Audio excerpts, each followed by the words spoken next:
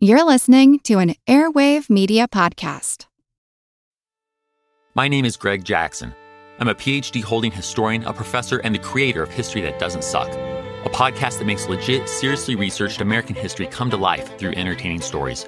Join me for a chronological telling of the United States story, from the Revolution to fractious Civil War, tenacious inventors, brave reformers, and more.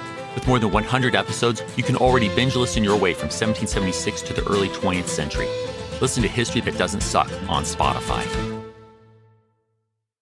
Beginning in the winter of 1692, the quiet Puritan settlement of Salem, Massachusetts was overcome with hysteria. Stricken with the belief that satanic sorcerers had infiltrated their town, the people of Salem began accusing one another of witchcraft until about 150 people were arrested, and 20 of them, most of them women, were executed. In the 330 years since, historians have been left wondering what could possibly have caused such overwhelming and unanimous paranoia in an entire town. The theories range from the mundane to the utterly bizarre, but none of them involve the supernatural, which means that the horrors unleashed in 1692 were not caused by witchcraft, but only by the people of Salem themselves. You're listening to History Uncovered, brought to you by the digital publisher All That's Interesting, where we explore the uncharted corners of the natural world and the world past. I'm All That's Interesting's associate editor, Leah Silverman, and today I'll be discussing what caused the Salem witch trials.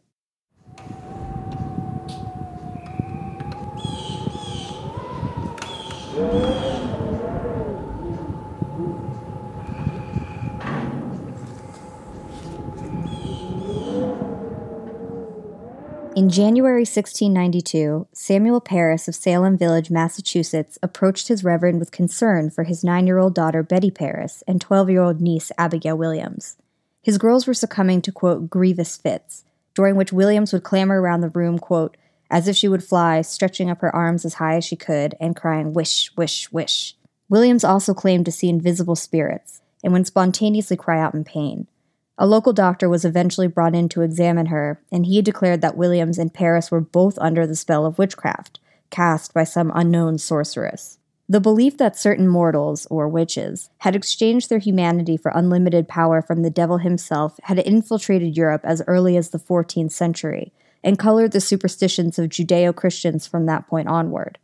And the ultra-pious 17th century Puritans who'd fled England had a special fear of witches as they forged the New England colonies under harsh conditions, plagued with the daily struggles of disease and war with the indigenous peoples there.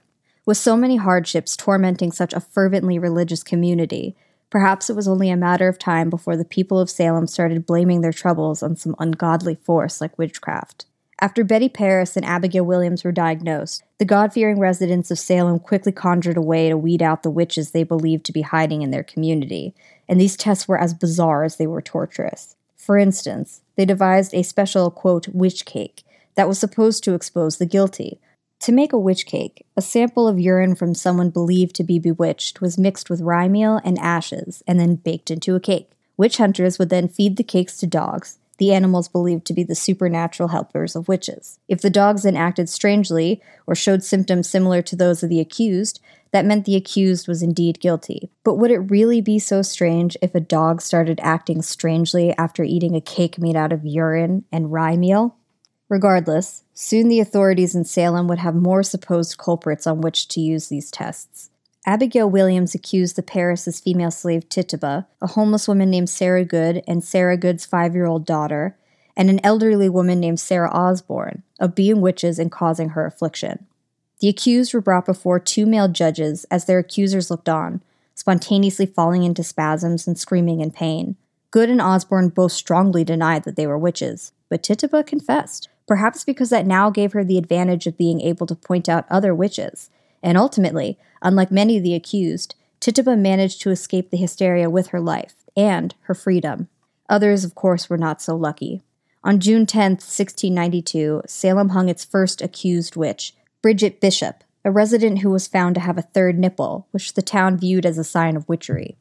13 more women were hanged before the end of 1693, 5 men were hung, and 1 was slowly pressed to death by stones. And then, as swiftly as the anti-witch paranoia had arrived in Salem, it was gone. Tituba, you work for me. I make you free.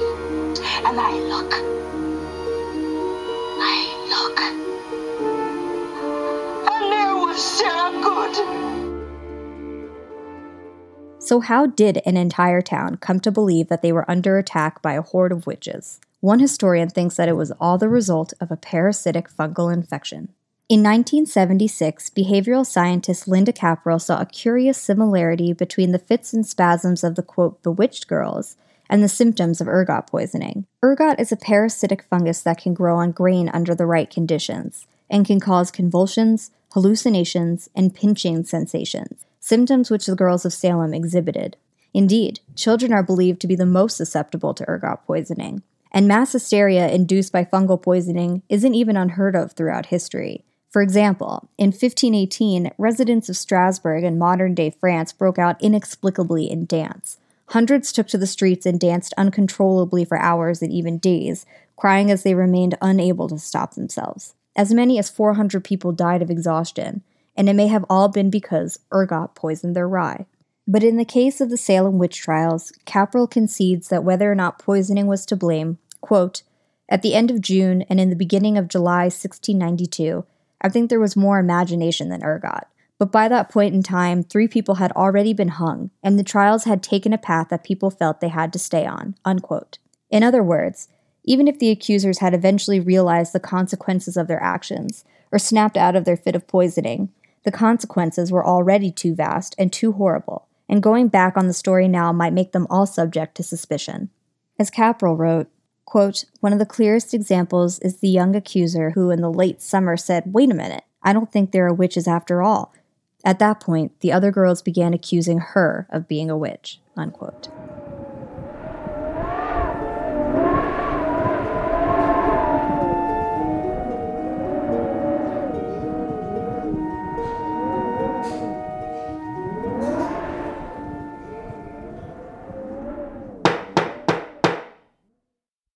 Whether or not poisoning was the root of this mass hysteria, that still doesn't explain why it was mostly young women and girls who started out as the most outspoken accusers.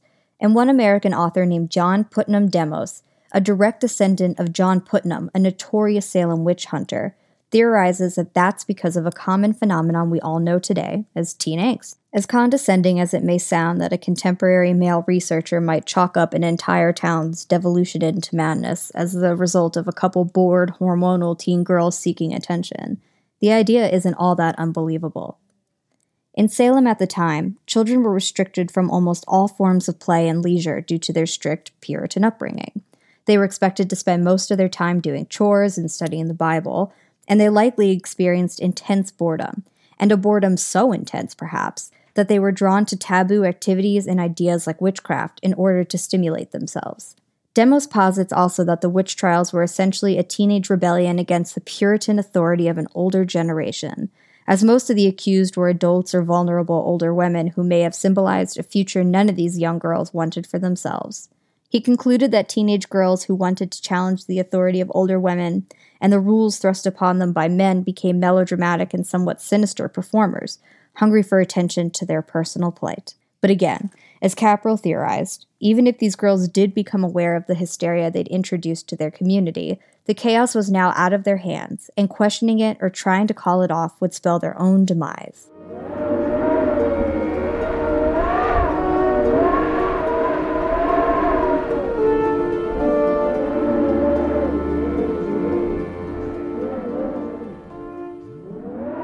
Life in 17th century America was inarguably difficult, regardless of witchcraft. Homesteaders who were new to this land had to learn which crops grew best on that land, and naturally, there was a lot of trial and error in trying to properly feed their communities. As it happens, the year 1692 lands perfectly within a period of lower than average temperatures in North America, known to climatologists as the Little Ice Age. The colder temperatures likely increased the frequency of crop failure, and colder seas meant less fishing. As food became more scarce, the residents of Salem would no doubt become desperate and perhaps search for someone or something to blame. And pointing the finger at witches wouldn't be all that unbelievable, given how superstitious Puritans were. In fact, they often believed that witches could control the weather. Furthermore, a contemporaneous document mentions how Reverend Samuel Parris, whose daughter Betty was the first to become ill because of, quote, witchcraft, was arguing with his parish over the wood supply, meaning there was already a winter fuel shortage at that time. A cold home would have meant a miserable home, and a miserable home might have instigated madness in desperate families.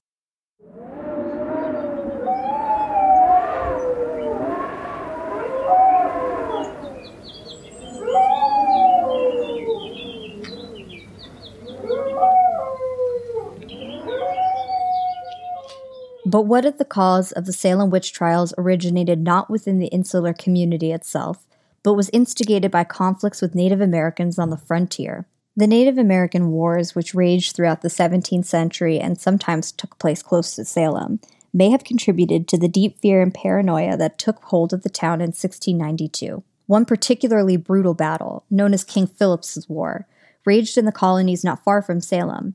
Most people in the region had been impacted by it in one way or another, and this created an atmosphere of intense anxiety. Many were afraid of further attacks and raids from neighboring Native American tribes and fled to new colonies farther south. Several of the girls who accused women of bewitching them had witnessed earlier raids by Native Americans firsthand. It has been suggested that post-traumatic stress from witnessing these terrifying attacks and the culture of fear generated by the continued threat may have played a large role in generating these accusations and the mass hysteria that followed. As if some spell had been broken, the people of Salem realized the horrors they had wrought and apologized.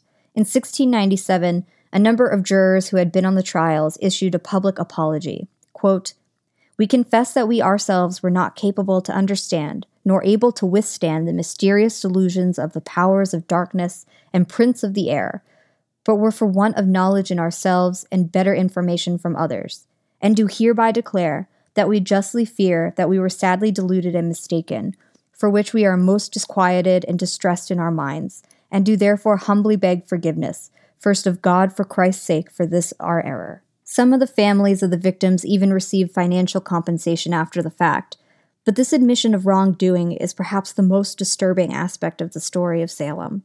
The people of Salem were able to snap out of their delusions and acknowledge the blood on their hands, almost as totally and unanimously as they had fallen into the hysteria in the first place. And so taken together, desperation, illness, and fear are all believed to have inspired this dark chapter in American history. Perhaps it was a combination of some or all of these factors. And perhaps Salem is a lesson in the pliability of the human mind and how, if strong enough, we can be bewitched by our own fear.